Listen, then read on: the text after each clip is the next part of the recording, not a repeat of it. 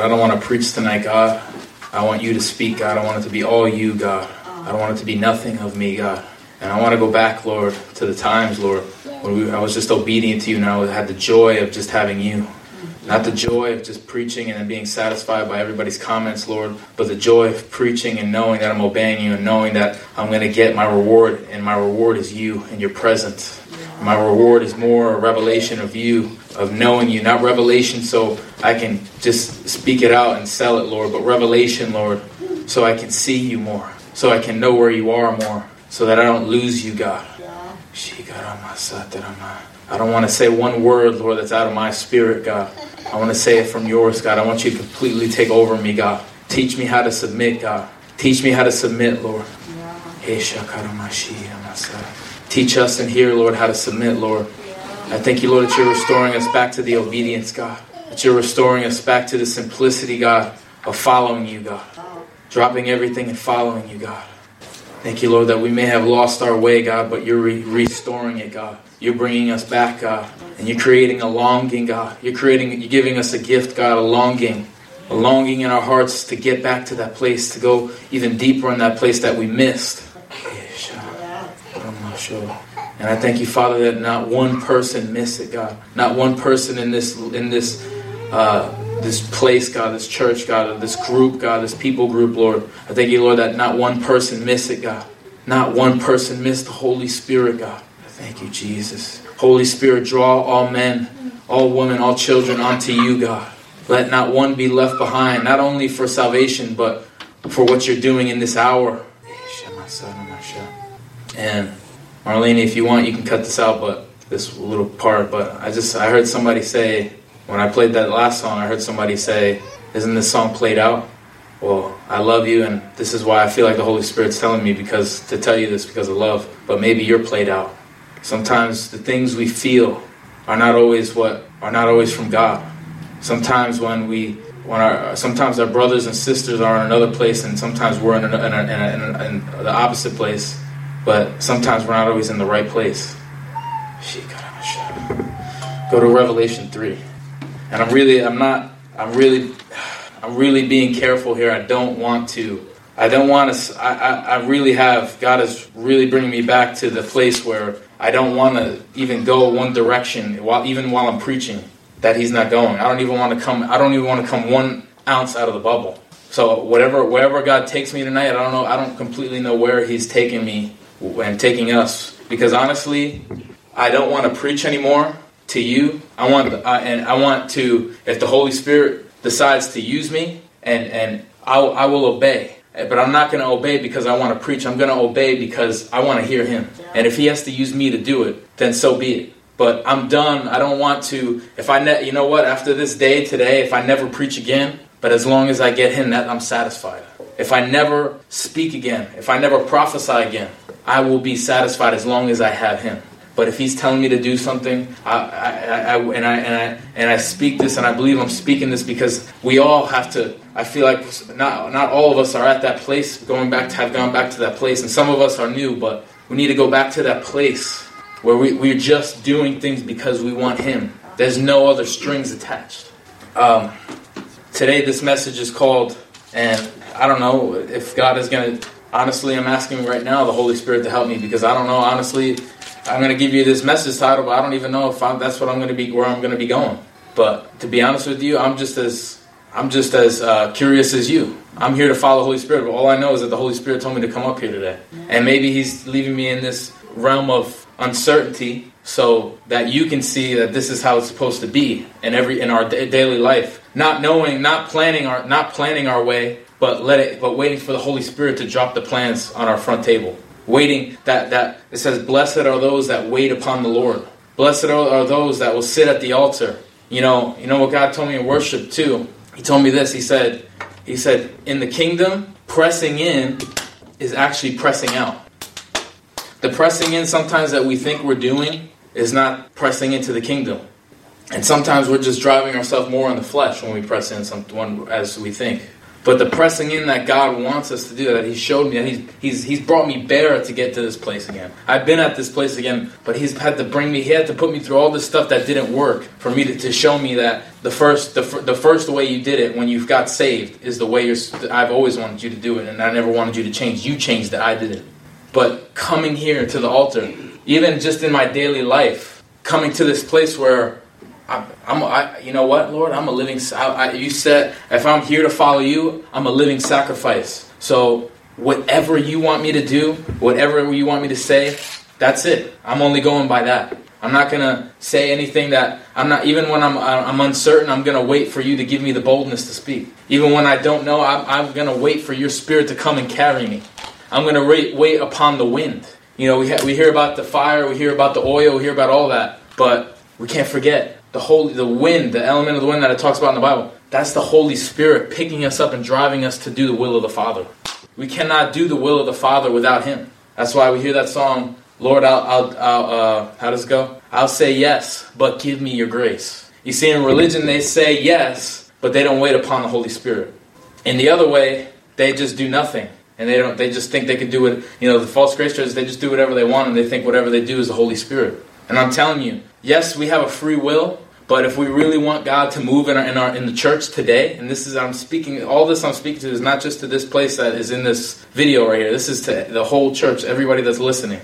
So if you really want the power of God to be like let loose in your church today, if you want it to be unhinged, the Holy Spirit, you have to give up. You can have your free will, but if you want God to move, you need to give up your free will. And that's your acceptable sacrifice to God.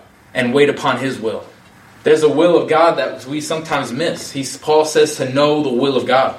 So there's a will. But how can we know it when we're coming up our own will and expecting God to move on it? And sometimes God, by His grace, He'll pick us up and He'll move. But I want to be, people say His good, His okay, His acceptable. But it's all, there's only one, there's no good will and then perfect will. No, it's only a perfect will. And you know what? Sometimes if we're not going by His perfect will, if we're not going by that, that means we're operating out of our own self.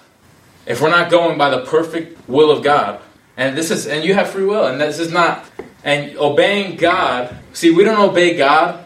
We came to salvation because of the love shed abroad by Jesus Christ.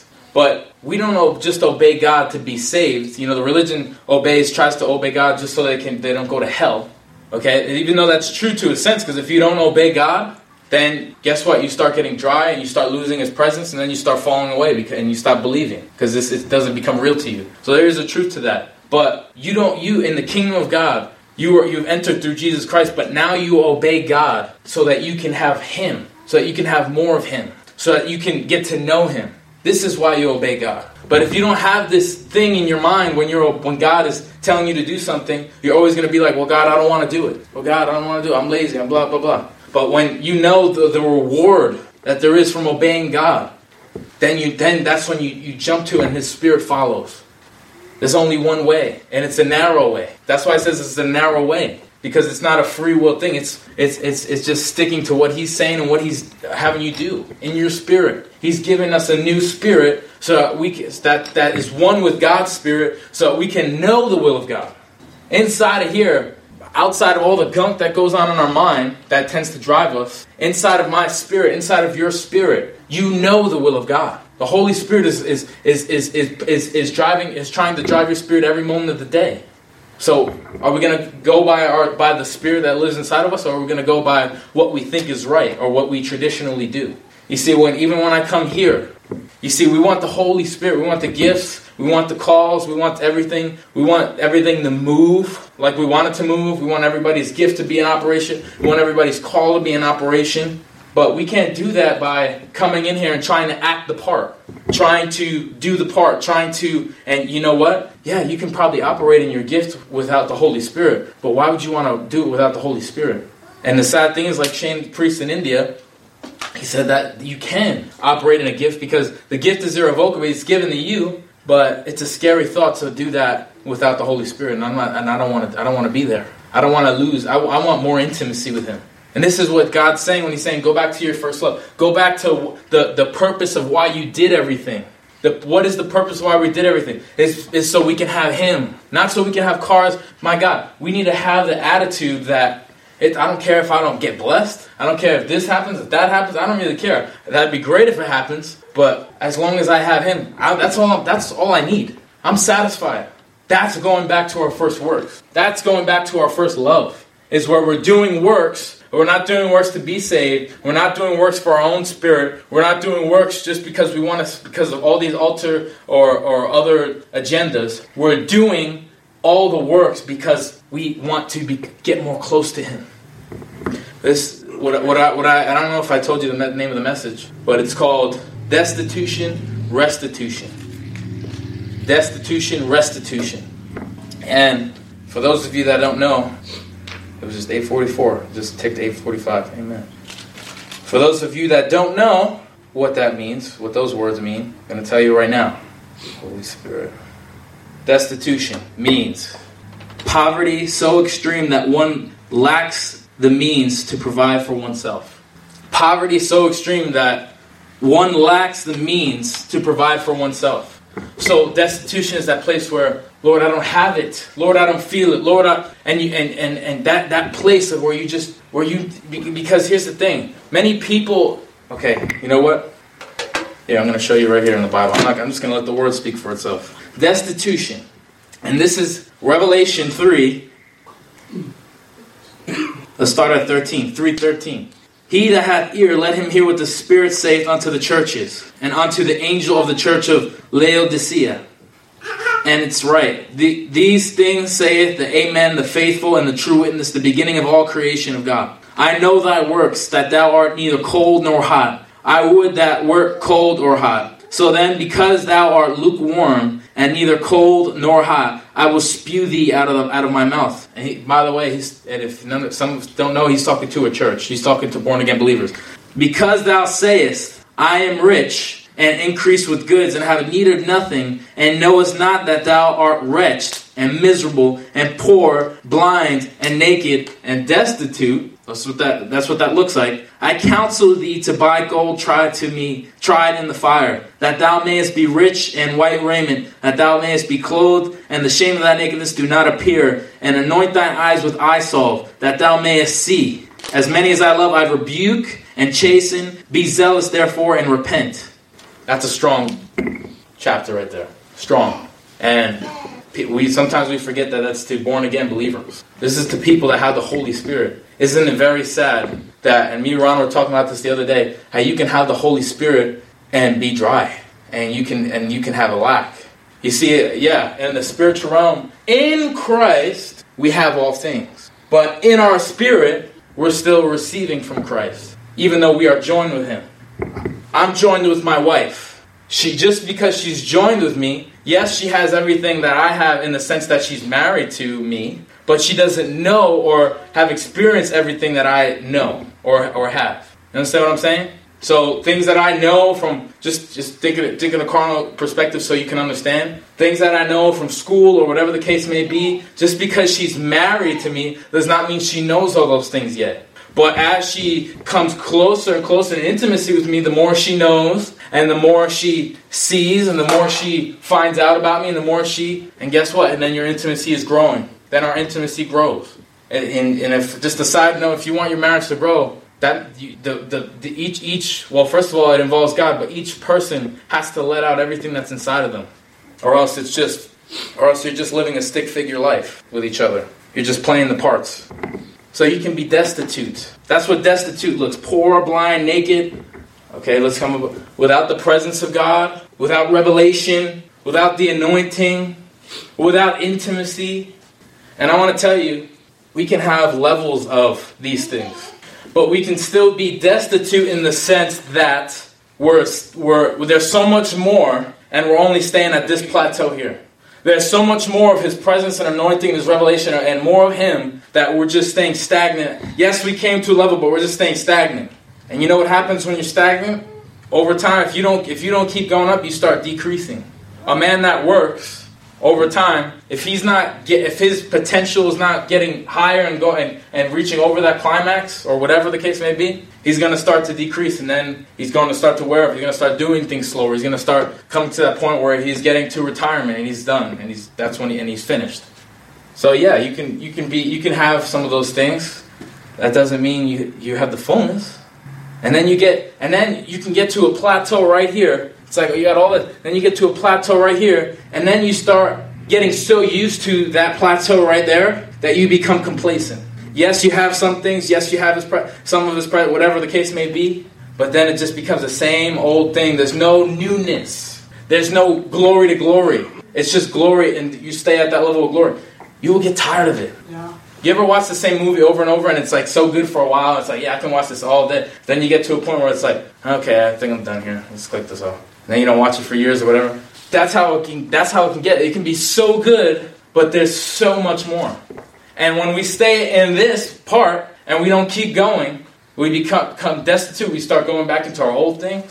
We start going back to old habits. We start going back to old struggles. We start dipping in the sin that we used to struggle with. We start talking to people that we know we shouldn't be talking to.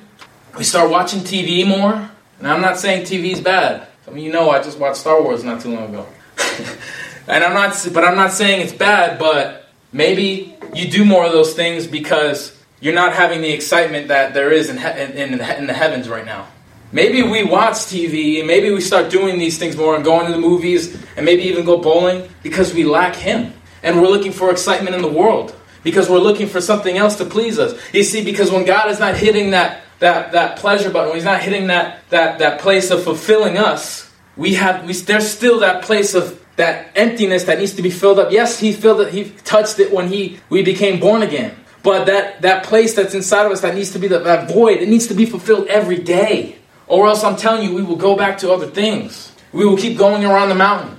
Some of us in here may even struggle with sins. Some of us, like the same, I'm talking about not just sin, just talking about the same old thing over and over. Some of us may be struggling with talking to this person or holding on to our family or holding on to this thing or holding on to that TV show, whatever.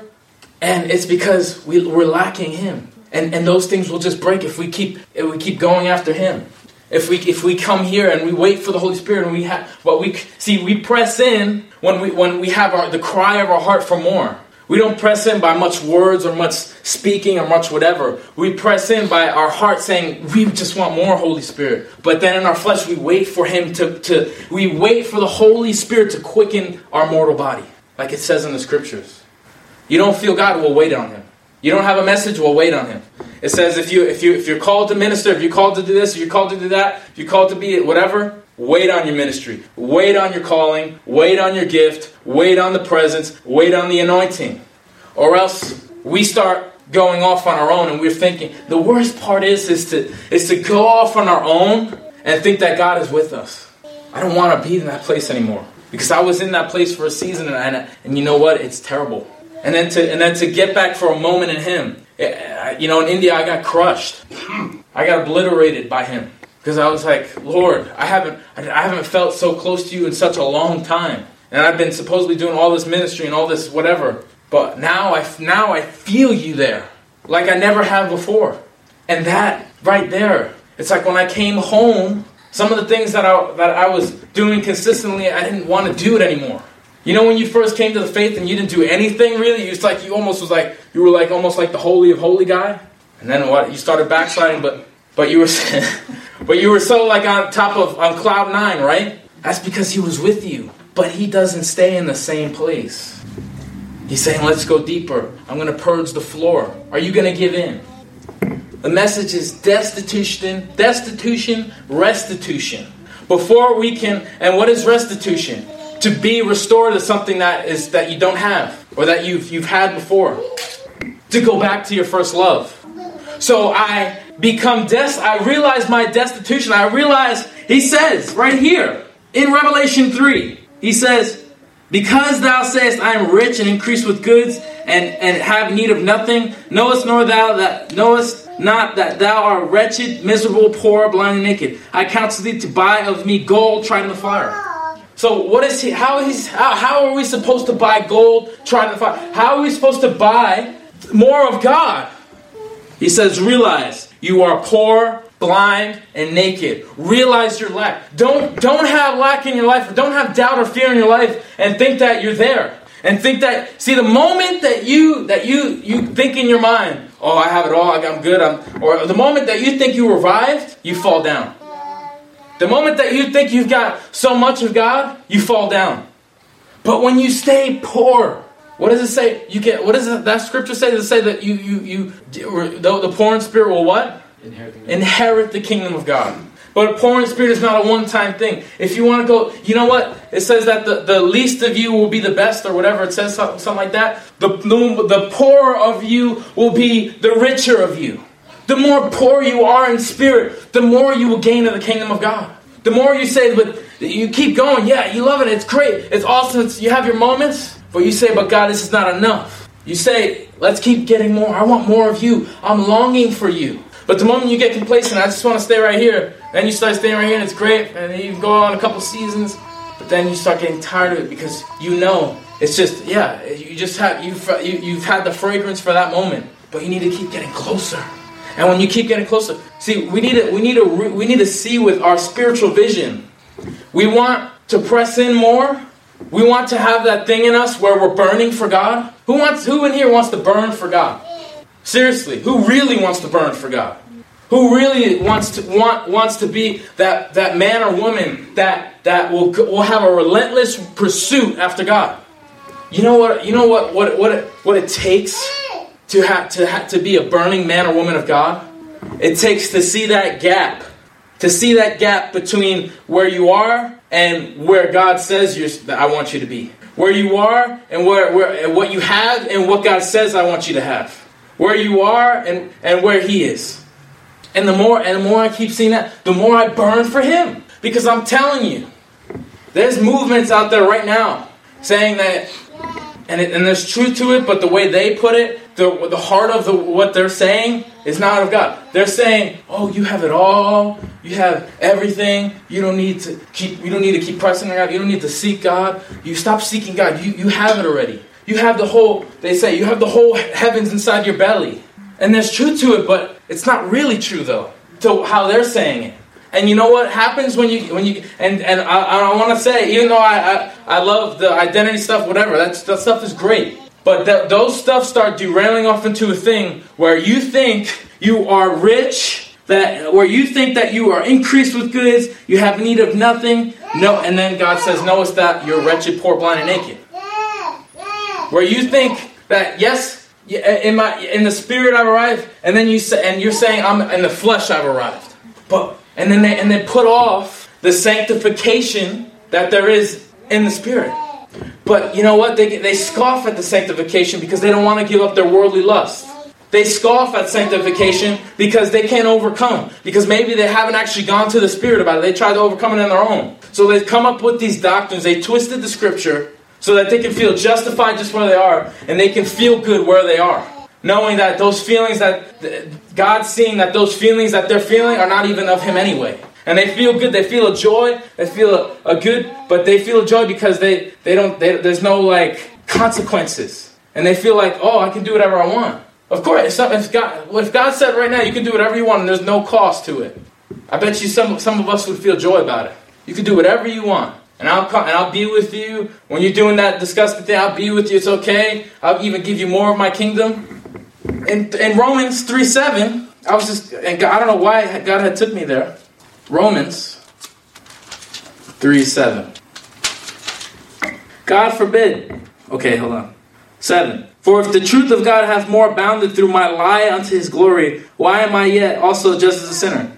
And not rather as we... Okay, hold on. Okay, so here. Let us do evil that good may come. Whose damnation is just? So it's like that you can get to a point in that place that movement that's going. Even the grace teachers, they think that it's like there's almost an unconscious thinking that the more evil you do, the more of Him you get. The more they think of destitution in the way that you have to like you just keep giving into whatever, and then the more they think that's brokenness or whatever, or they think it's fine. But how can your unrighteousness buy the righteousness of God? How can your lie buy His truth? we're only, and then it goes on to say there, we are only justified by what he did on the cross. But that does not mean that all my ungodliness is okay to keep going on with. That does not mean my ungodliness. It says it talks about those who use the grace of God as lasciviousness. There's the grace is so that we can, we're going after him and then we get back into it. And then also the grace, what they're missing too, is the grace is the empowerment to do what he's telling us to do. The grace is the empowerment to fulfill the law through Christ. You see, Christ said he's the fulfillment of the law. So in his fulfilling of the law, he's gave us the power, because the law is a spiritual thing and we're carnal. So by Jesus Christ's death, he's made us spiritual beings so that we can do what is spiritual. So that now we can stop not do the things that God is calling us to do through the flesh. That's spiritual, but we can be spiritual and do the things that are spiritual that we can only do in the spirit. And that's when it says, and I just read this stuff, I just learned this stuff as I was in there. And I didn't learn this off of any preacher. God has shown me, and I say, you know what I said to God? I say, God, you know what? I'm not going to act like I know what this is saying here. I'm not going to read the scripture and try to come up with it logically in my mind. I'm not going to read the scripture here and come up with it and come up with my own sequence and think that's right. When I don't know what it is, I'm going to say to you, I don't know, God. Show me. Simple. And then he shows you. You see, in the church, we've missed it. Some of us have missed it. And we're coming up with concepts of the word, and it's birthing religion, but we think it's God. But when we read something, or we look into something, or whatever, or we're trying to find out something from God, and there's that bit of doubt in the back of us, or there's that bit of like, I'm not sure about this, that uncertainty, that's when you need to go to God and say, God, I really don't understand. I have doubt. What about that guy? You see, we think it's like a crime to have doubt or fear. But I want to tell you, the doubt and fear is how you buy, how Roman, in the beginning, some of you weren't paying attention, but I was in the room and he was like crying out to me. He was looking for me. And I come out here and I disappear. He gets that fear and he goes to me. When have we lost the simplicity of having fear and having doubt and just going to him and saying, God, you deal with this. Instead of trying to conquer it over and over, rebuke fear, and that's fine. And sometimes the Holy Spirit leads that. But when you're trying to push that stuff away on your own without the Holy Spirit, without God helping you, then you consistently in this place, and then you get a little victory. Then it comes back. You get a little victory. It comes back. You get a little victory. I'm telling you, your warfare is intimacy with God. Our warfare is going to the Father, is crying to the Father. He will every time Roman comes to me and he cries out, he will find me. If he's not crying out, then he's fine. And he may have, let's say, just thinking of whatever theoretical or whatever that word is. You know, he's sitting there and he's like thinking, and he has that fear, but he's trying to say, oh no, I'm not fearful. And instead of doing that, he actually goes to me and that fear leaves. And that's how it is with the Father. We go to him, the doubt leaves. We go to him, the uncertainty is removed. We go to him, we obey him, and those things that we struggle with are removed. Our warfare is intimacy with the Father. It's always been and always will. We cannot, and I'm not bashing those war books. I'm not bashing our praying and our supplication and our warfare. That's fine. But when we do it without God, it's not fine. And sometimes we can be praying against the will of God. You know, we didn't think it was the will of God to go to India and experience what we experienced. But he brought us to a new level. We cannot think that this walk with God is just, okay, this is how it's supposed to go. No, we need to go to the Holy Spirit and show us how is it supposed to go. Because we are carnal and you need to give us a spiritual mind about it. You need to show us, you need to give us the insight. You see, we don't get eyes to see. It says put eye salve on your eye. We have to, just because we put eye salve on our eyes for one moment does not mean we will always see. We have to keep putting eye salve on our eye. We have to keep going to the Lord and saying, help me see. When I don't see and I don't have discernment, when I don't hear or I don't know, I go to him and say, help me know, help me discern, help me see, help me hear. It's working with the Holy Spirit. It says that we are his workmanship. We work. How this ministry of Christ works is it's him and us. It's not him up there, him. He's working with us. But if we're trying to go off and say, God's backing me, we're going to fall. All the time. But if we just keep working with him and say, okay, God, how do I do it? Okay, I'll do it. Okay, what do I do? Okay. And that's working with him. And then we don't have to do, sometimes we do extra things that we don't need to do. Now I want to warn you, because sometimes when you obey God, he'll tell you to do the craziest things. But see, this is the temptation. This is the temptation, is when God is telling you to do something, and you know it's God. I'm not talking about you hear a voice in your head and you follow. I'm talking about you know. You're in your conscience, it bears witness with what God is saying. This is the temptation, is to know that you're supposed to do something for God, but then worry about what everybody's going to think about it. Worry about what everybody's going to say about it. But you have to break through and say, I don't care. I'm obeying God because I want him. And if I don't get him, I'm not going back to that dry place. I'm not going to go back to that place where I always have to go to the vices of the world to get satisfaction. I want the satisfaction that comes from God. I want to have the fullness, the intimacy with him. And this is how I do it, by obeying and doing what he said. He said, if you love me, think about this. And hopefully this will be clear to you tonight. If you love me, you will obey me. So we don't just obey him because did it say obey me because you don't want to go to hell? Did it say obey me because of this or because of that? If you want to see this, if you want to see that. No, it said simply obey me because you love me. But if we don't have that love towards him, we'll never want to obey him. We'll never conform to him. Destitution, restitution. If you want to be restored in Christ, if you want to be restored in the fullness of God, if you want to come to that level that you're burning for, that you're yearning for, realize where you're not. Don't pretend to be to a certain level that you're not. Get bare in your heart. Strip your heart. Strip your heart and say, God, I don't know. God, I don't have it. God, I want things that you hate, and I hate things that you love. Help me, change me. Be honest. Honesty before reality. Be honest with him. Don't pretend. God gave me this word. And I just want you guys to know this is not, I feel this burning, but it's not just for you, it's for everybody listening. And some people are really doing a great thing. But you know what? I know there's a lot of you in here that are doing great and doing awesome. But even us that are really gunning for it, don't get complacent in the place you're at. Don't. It's the most dangerous thing. You know what? We should be so needing him. You know what? The world is so against neediness with a husband or a wife and all that. And yeah, I'm against that too. Because we should be needy for God, not a person. But be needy. Be poor. He said it. His wisdom is opposite of the world. Be needy. Say, God, I'm confused. I'm mad. I'm blah, blah. Take it to him. Don't wait to take it to him. You got to leave work and they get mad at you. Who cares? I cannot go another second without my God. I'm not going to go up the hill like Moses said. I'm not going up that hill, God, without you. This is simplicity, but this is how the revival that everybody wants, all these things, it's just simply obedience to the Holy Spirit. And we need to, you know what? If we really want him, it's called holy desperation. Why do you think when we go to the other nations, there's so much of a move of God, and then we come back here, it's like, what's going on here? It's because they are desperate. They are saying, God, I'm not feeling you. I don't hear you. I don't feel like I'm with you.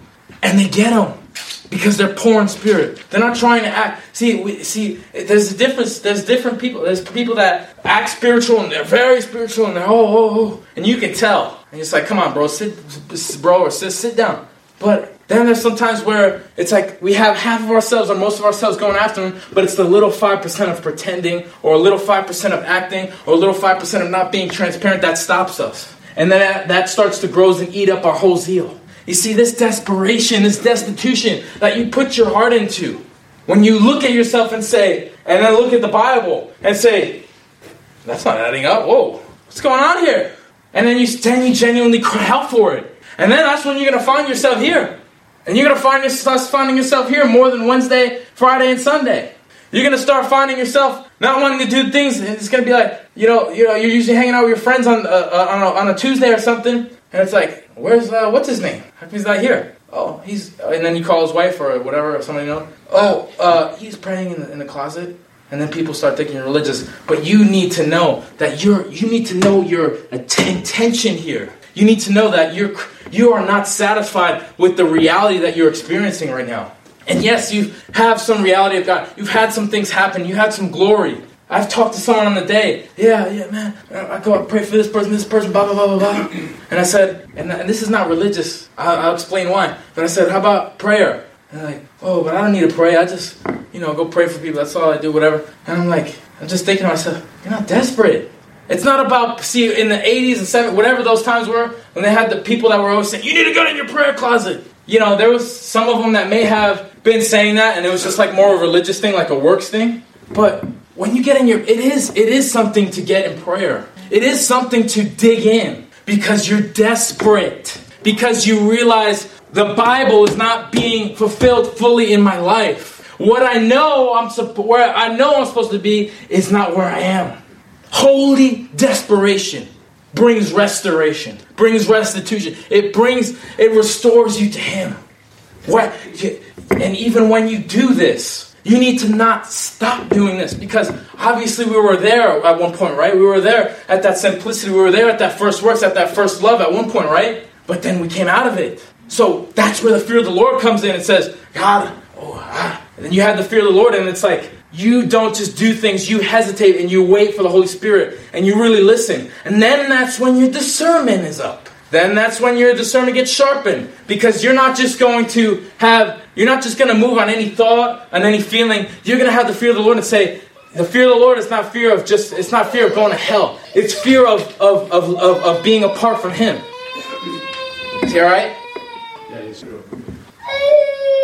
The fear of the Lord is not just fear of going to hell. The fear of the Lord is fear of being apart from Him. Because when you tasted of His Holy Ghost, when you've tasted of Him, and you know that when you're in that place, you don't want anything else, then you stay in that place where it's like, I don't want to leave from this place, because I know if I leave from this place, I'm going to fall back into those things I used to do. I'm going to want to do that, this and that, and you keep the fear, and you say, I don't even want to say one thing off, because I don't want to fall away from you. I don't want to miss you, God. I don't want to miss the outpouring that you're doing. I don't want to miss your intimacy that you have for me.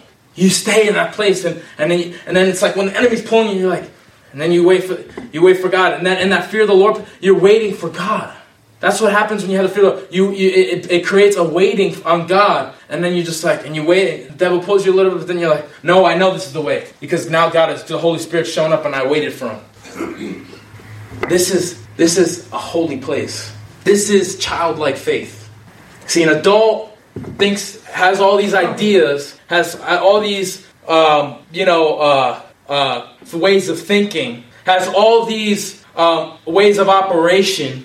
And they move on that. But what does a child do? They don't know nothing, and they just do what their father or their parent is having them do. They don't move on something they know because they don't know anything. But we need to stay like a child. Childlike faith. That's what childlike faith is. Not a false faith where you're acting like you're really over here, but you're acting like you're a child in the faith, but you're really acting on all your abilities and all your thinking. But genuinely in your heart. It's not about an outward show. It's not about an outward, what you do on the outward. It's about what's going on inside of this place right here. When a lustful thing, when a prideful thing pulls at you, you don't just go let it pull on you. You go to the Lord, and it says in the midst of temptation, the Lord provides a way out. The Lord, though, not your authority, not your strength, not your prayer life. The Lord. But what I do, I get in prayer, whatever I do, I go to Him and I say, Lord, that thing is pulling on me. Pride, help me with this. Help me, Lord. Help me, Lord. Even Jesus went in the garden of whatever, Gethsemane, right? I think. And then He went in there, and what did He say? He said, Lord, he was honest with God, take this cup from me. But then notice how all of a sudden He changed. But I fulfill the will of the Father. What do you think happened? He cried out to the Lord genuinely and says, Lord, because it's hurting me. This is fear, whatever was coming up. And he said, Lord, and he gave his whole heart. And then what must have happened? Why did he just change all of a sudden? It was like, it seemed like what? He had altered personalities or something. But no, it was the Holy Spirit that rose up and gave him confidence and boldness. When it talks about the throne, the seat of mercy, of grace, it's talking about it's not just talking about grace to where you go back to the blood and you get washed again. No. It's talking about grace. You have confidence because of the Lord Jesus Christ that because of His sacrifice, you can go to Him and you will find empowerment in Him. That's the throne of grace. Is where you can't do it. You know you're supposed to do it. You know you're not supposed to be doing that. But you go to Him where the throne of grace is. Where is He? The throne of grace. You go to Him. And the grace comes to get you to conquer that thing. Get you to do what He's saying to do. Do you notice in all this rhetoric here? What's happening? In the sandwich of all this stuff that is being implied, that I really feel the Holy Spirit saying. And I feel it burning, so I'm not... Because if I was dry, I wouldn't be talking anymore. But that middle part, what's happening in all this rhetoric here? What are you doing? You're going to Him. You're going to Him. And what's happening? There's intimacy. Then you start seeing your prayer life. Then you start seeing things change. Then you start seeing you're not doing this thing because you keep going to Him. You keep going to Him. You're back with your first love. This relationship with God is not a system. It's not a system where if you press this button, if you do this, if you put X, Y, Z, then it'll happen. No, it's a relationship. And sometimes your relationship with God, even though the Word of God is still simple and true, it's still the same things. Evil, they're still black and white, but there is still you, Chase, have a different relationship. You have you and God have a sort of a different way in relationship. You have your relationship. It talks about this in the Bible, that our relationship with God is different, but it's still the black and the white. But in our relationship, that's how me and the Holy Spirit are getting this thing done. And in my relationship, I can't tell you how to hear God. I can't tell you how to hear God. I can only tell you about the black and the white. I can only tell you about the truth. And you need to have your conscience brought to God and figure out and know when He's speaking. You need to find that. Anisha, Steve, Elaine, you guys need to find that on your own. You guys need to know God's will on your own. I can't, Shane, Marlene, Elaine, Steve, we can't teach you that. We can only teach you what this Word of God says. We can only teach you what's not of God and what is of God. And what the heart of God's saying. But outside of that, you need to go seek Him on your own. Nobody's going to be with you there seeking Him for you. Us leaders here are not seeking God for you. We're only opening the door. You need to walk through it. We're only giving you the water. You need to drink it. We're opening the door. That's it. You cannot depend on us to do it for you. We have a part and you have a part. And God has a part. And you can only know God's part for your life when you go to Him. But you can't forsake the other two. You can't forsake your brother and sister because they're still confirming things and still teaching you things you may not know. But you still have this conscience here with God. And you need this conscience with God. This conscience with God that you have, you need to not lose focus. Because if you lose focus of your conscience with God, that's when you start veering off onto your own thing. And that's when you start pleasing man. That's when you start only doing what everybody else is saying, not what God's saying. You need to just focus on obeying the Holy Spirit. That's it. And you will be restored. I want to go one more place, and then I think I'm done. Restitution, the restoring of something lost or stolen. And sometimes you lost your intimacy with God. The enemy stole what God has given you, or whatever the case may be. But you get destitute and realize. See, if false prophets would get destitute, because you think false prophets are living a great life. When they go home, they probably can't stand themselves. Yeah, they look all great outside in front of everybody. But how are they when they're alone? They're probably burning with condemnation. But even if a false prophet would go and realize that, and realize what's reality in him, and he realized the condemnation that's burning in him, if he realized the sin that's in his life, if he realized the stuff, he can repent right there and say, God, my life and how I'm supposed to live, it's not matching up. God, what I'm speaking is not from you. God, I don't even know what I'm speaking is, if it's from you or not. All this stuff is in my life. And even a false prophet can repent, but they have to get destitute. They have to get poor. They have to get to that low place. And this is in Kings. I'm just trying to follow the Holy Spirit here, really. Many people say they're following with the Holy Spirit, but they're really just following their own rhetoric that they are going by. But you have to continue in your spirit. You have to continue in your conscience, in your heart, following what you know He's having you do. And even when you're unsure, that's not faith. When you're unsure about something. Now it's faith when you're moving on the Word of God, but when you're going by faith, but you're not sure, there is a boldness. When God tells you to do something, there is a boldness that comes. There is a knowing. Yeah, there may be some fear in here and there because of whatever, but There's a knowing when you obey God. There's a knowing when God tells you something. Sometimes we're hearing God, but we're hearing our own self. Sometimes we're hearing God, but we're really hearing another spirit. If you don't think I'm right, go listen to Shane's message on strange voices. And you know what? When I listened to that voice, it shook me to the bones. Because you can really think you know how many people are saying they're hearing God? But you know what? The word of God really in this land in America it's such a famine. It's so not how everybody's saying it is. All this word that's coming out, most of it, 85% of it probably isn't from God. And they think it is. And they'll come up, they'll tell you, they'll say, I heard a word from the Holy Ghost. I heard this. I heard that. I heard in prayer. Sometimes you could be in prayer. That's why you have the fear of the Lord, so you know. Because when you have the fear of the Lord, it keeps you from your flesh speaking. Because usually when it's your flesh speaking, there's a fear and there's a strong doubt or not knowing. You don't know. Faith, what does it say that faith? It says that, I forgot exactly how the scripture goes, but it says that the word of God produces faith. The word of God. Not just this word, but the word that you hear from God. And then you know it's from God because then there's faith to follow it. But if there's not faith, I would watch out. But if there's not a knowing, I would watch out because you could be hearing yourself.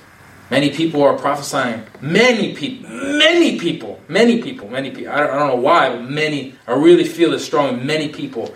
Like there's only really few that are really prophesying what God is actually saying. I'm talking about in the whole world. I go on Facebook and God's saying this prophecy. I'm tired of it because most of it isn't even from God. And you know what? From my thinking, this is just from my own thinking. I'm not saying this was from God, but you know what? If the prophecy is not, if the prophecy doesn't, or the word from God does not shake my bones or does not hit my heart so hard, it's usually not from God. From my intake. If it just reflects off, if I'm going after God and it's like, okay, it's probably not from God. Because the word of God has power on it. If God spoke it, it has power. Especially if you're born again and going after Him. It has power on it. You know it. You know it's from God. Because if God didn't give you a knowing about when He speaks, then we can just do whatever we want to say and go to Judgment Day and say, well, God, we didn't know. But when God speaks to you, He makes sure you know. And He says, and then He'll say to you on Judgment Day, He'll say, you knew that you wanted to listen to yourself. You knew. What are you talking about? Don't lie to me. I'm God. You knew. There's a knowing. And sometimes our voice is speaking so much that we think it's God. And that's why we need to have the fear of the Lord. And this is in Kings. And by the way, in Kings, there's a prophet in Kings that God told to go was told to go a certain way. I don't have the scripture, so I would. You can search it up if you want. It's a real story. I think there's even a movie on it or something like that, or a short film. But God told this prophet to go a certain way, and then this other prophet, not a Buddhist, not a Muslim. Obviously, there wasn't even any of that at that time anyway. He was of the same faith, and he said, "I'm a prophet too." And he said, "I feel that God told me that you're supposed to stay over my house." But God told the other prophet that was going. He said, God told him that you need to keep going. You need to not stay at that guy's house. Or you're not even, he didn't even say that. He just said you need to keep going and not stop. Something like that. I wish I could bring it up. I don't have time. But you heard about it? And then what happened? The guy said, oh, well, God told me an angel, I think he even said, didn't he say an angel came to him? He said, I think he even said an angel came to him and told him that he's supposed to stay over the house for the night. He stayed over the house, the prophet. The next day he died. So just because people are saying they're hearing from God, you need to make sure in your own spirit and by your own discernment. And sometimes we don't know what God's speaking things and we're not hearing it because our self is speaking too much. But when we're really seeking God and we really have the fear of the Lord, like strongly, you can lose the fear of the Lord. I've lost the fear of the Lord for a season. And I almost came to a point where I was hearing people speak about the fear of the Lord. And I was like, I don't know. I don't know if there is a fear of the Lord. What is this fear of the Lord stuff? I don't know. Fear of the Lord, I don't get it. I think it's, and I almost started calling it religious, but it's a real thing. It says there's even a scripture that says the fear of the Lord will keep you from sin in the Old Testament. Obviously, we know the Holy Spirit, but the fear of the Lord will keep you from sin because the fear of the Lord will keep you clinging to the Holy Ghost, and then the Holy Ghost will keep you from sin. So we need to have the fear of the Lord. The fear of the Lord will keep us from speaking things that are not even from God. It's also the beginning of wisdom. And it's the beginning of wisdom. Search these tonight. If you're uncertain about what I'm saying tonight, you need to go to God, and you need to look in the scriptures. And anybody that's listening, because I know there's going to be somebody. Maybe that's why I'm feeling this, because I know there's going to be somebody on there saying something. Even if you don't comment, I just feel in the spirit. I don't need to see somebody say something to know if somebody's going to say something. I just know, and I feel led to say this. If you don't know these things, don't just take my word for it. You go to the scriptures, you go to God, and hear the Holy Ghost from yourself. And you know what? Don't lie to yourself. That's all I got to say. Don't lie to yourself. Because many of us can lie. We can lie to ourselves and say it's God. Well, the Holy Ghost tell me the Holy Ghost didn't even speak such a thing. You came up with it because you've imagined it. You know where you start speaking to yourself is when you imagine it a way you want it to be or it's supposed to be, and then these imaginations, these filthy dreamers. It talks about this in the Bible. These dreams, or not dreams, but what I mean by dreams is not dreams you have at night, but dreams that, or even the enemy can send dreams, but dreams that you have of like you know when you're daydreaming about something you want or whatever, you can dream up a thing or whatever, or envision a thing that's not even from God, or even dream a thing of that's from God, but then you pursue it on your own accord, and then because you think that the vision or whatever was from God, then you start speaking to yourself saying it's God because you saw this vision. This vision right here, this was spoken by God, but we cannot come up with our own voice and how we think this vision is supposed to be fulfilled and how we think it's supposed to go on a day-to-day basis. We have to trust that He gave us the vision and trust Him to the vision, not coming up with our own way to the vision, but going the way of the Holy Spirit. And we know this is from God because it bears witness in my spirit. If it bears witness in your spirit, if you know this is from God, then you know that if we obey the Holy Spirit, then all those things will come to pass. But the problem is when churches have dreams and visions and they come up with their own way. So in Kings here, Elijah, in Kings 18:41. 18:41. First or second through Kings. First Kings. 18:41 through 19:8, I guess, but I don't think I'm going to be reading that next one. Okay.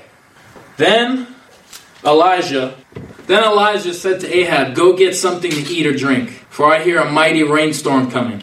So Ahab went to eat and drink, but Elijah climbed on the mountain of Carmel and bowed low to the ground and prayed with his face between his knees. You know, if he saw that, just to stop real quick, if he saw that vision of God showing him that there's rain coming to Ahab, and he goes up to the mountain to pray here, but do you think if he just tried to, you know, if he didn't go by the Holy Spirit leading him to Mount Carmel, what if he tried to come up with his own way? Would the rain have come? So he was obedient all the way through. Mount Carmel, and bowed low to the ground and prayed with his face between his knees.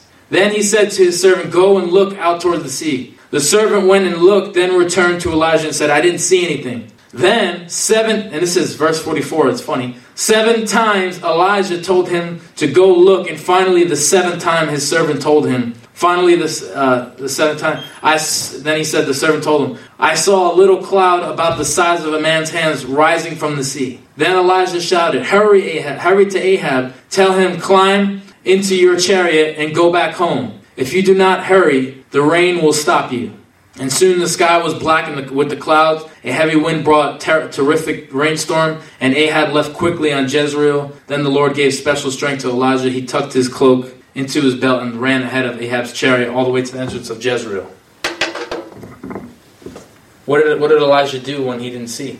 Nothing coming. He prayed. Do you think he prayed and said, No, he kept going back to the Lord and said, "I don't see it yet." He kept going back, and he said, "What do you think? Do you think he just told him? You think he just told the servant 7 times to come back and just waited there for the servant?" And no, he told the servant. The servant saw the thing. He came back. This is what the Lord showed me. And then he came back, said, "I didn't see nothing," and he just kept going back to prayer and going back to the prayer. Now see it. Now see it. Now see it. Now see it. He kept going back until he saw it. This is how we need to be in our destitution, for our restoring. We need to keep going back. Because some people, we go wait on the Lord, but nothing happens. And then we get discouraged. If Elijah would have stopped and he got discouraged, and I know many people say it in this cliche way, or say this scripture in a cliche way, but it's true. If Elijah stopped, he could have got discouraged and stopped the Lord from moving on his life, on his word. But Elijah kept going back, and he kept going back. When you don't see and you know what also restitution meant? It meant restoring. It meant a restoring. So if you want God to restore you to that place of deep intimacy, of deep burning for Him, if you want Him to really do it, you need to keep going back until He does. You need to keep waiting. You need to keep going back in your secret place, or whatever you want to call it, until He does it. Even if you're just sitting there for hours saying nothing. And the world calls this foolishness, but I tell you, it's waiting upon the Lord. And then He comes. You know that song, He always comes, He always comes. Well, He does always come, but He doesn't come when you're in the flesh. He comes when you're waiting on Him. And then after the 7 times, then Elijah saw the cloud the size of a man's hand. And what did he do? He probably sprung up and was like, go tell Ahab. It did kind of have exclamation marks, so maybe he did spring up. Go tell Ahab right now. Then he got excited. But he did it until he saw it. And there's not many people that are willing to lay down their life and wait upon God until He does it.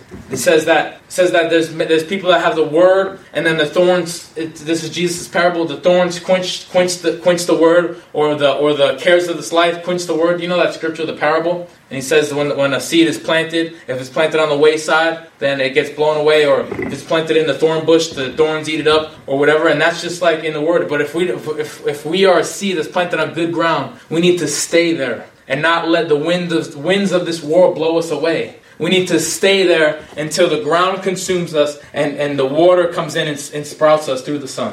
We need to wait. Because and there's a temptation when you're waiting. There's a temptation to try to act upon something because, I got to do something. Because everybody, I want to make sure people know I'm still in the Spirit, or I want to make sure people know that I still, alive. I'm not dead, or I'm all right. No, if they're expecting something from you, you need to not worry about what people are saying, and you need to wait upon the Lord. And you know what? You'll thank the Lord later. And sometimes you wait upon Him, He comes right then and there. And sometimes you wait upon Him, He comes next week. And if you know what, you need to say to yourself, if the Lord doesn't come for years, I will wait for Him until He shows up. You need to wait for Him until He shows up. But you're not going to wait for Him like that. You will not. Like those people in this identity movement and this grace movement, false grace movement, they're not waiting for the Lord like that. Why? Because they think they have everything. But when you look at yourself and you realize where you're not at, and you realize what you lack, and you look at your lack, it drives you and keeps you there. And you say, I will die until I don't care if I die. If I sit here all my life, or if I wait all my life, I don't care. I need Him. I need Him to show up. And I want this thing to be real for me. I want it to be real. I'm not going to fake it anymore. I'm not going to pray it up, stir it up, try to do whatever anymore. The Bible in Revelation, it talks about stirring yourself up. Multiple times. Stir yourself up in the Holy Ghost. Stir yourself up. You know how you stir yourself up? You see the lack in your life. And there's an anguish that comes into your heart. And that anguish pushes you to go after God until you see it. How can you be content when the anointing is not? I mean, we're going to get to a point, I'm telling you, we're going to get to a point where we're not even content when the anointing is not in one moment of our life. It's like those moments when you go home and the meeting's done and everybody's went home and you're in the kitchen and then you start watching TV again. We're going to come to a place in this place, maybe even in this season, where we're sitting at home and the service is over and we're still like, I can't go without that. I can't be without your presence. I can't be without you. I can't just go in and out like this. I can't just come in and out of the wind like this. I can't go in and out of the oil like this. I need oil. And you buy it. You buy oil with you when you get dry. When you get into a place, go buy oil. You buy oil with your poorness. You buy oil with your nakedness. If we want to be close to God, we want to be so intimate with God. We need to. The closer, you see, we're justified by faith, and that's for His kingdom and salvation forever and eternal life. But if we want Him here on this earth, the dross needs to go.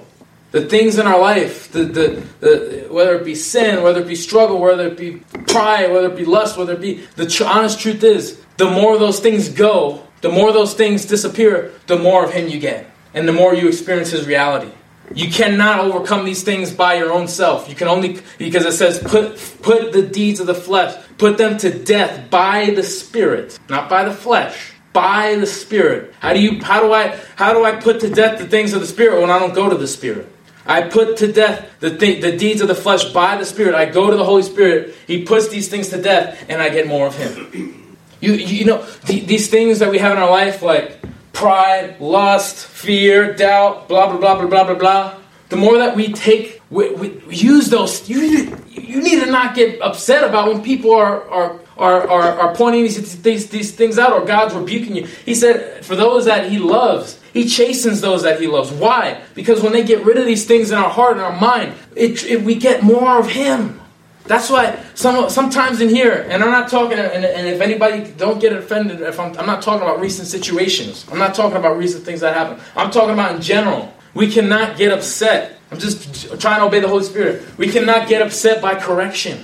It says, I don't know how it says it. I think it even says something more harsh than this, but it says like a dumb or stupid man. And I'm just telling you what the Bible says. I really don't. I love you guys. So I don't want to say anything. But it says a dumb or stupid man scoffs at correction, but a wise man receives it with gladness.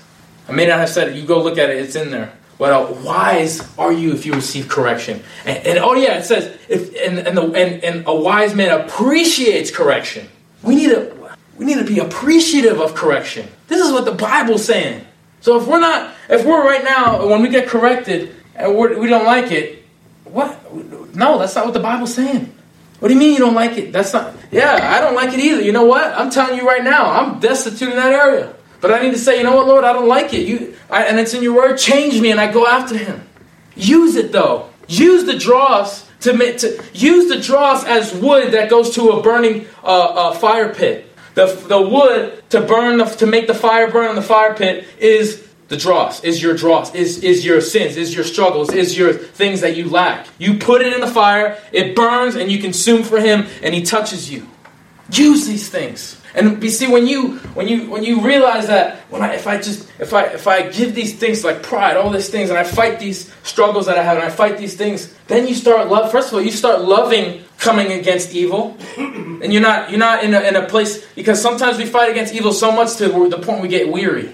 But when we know the reward that comes from it, we don't get weary. We don't. Because we know that when I give this to the Holy Spirit, when I keep, and sometimes things you put off by the Spirit and then it tries to come back. But then you keep putting these things off instead of embracing them. You embrace the fire, because you know when you embrace the fire, you get gold from him. You buy gold from him.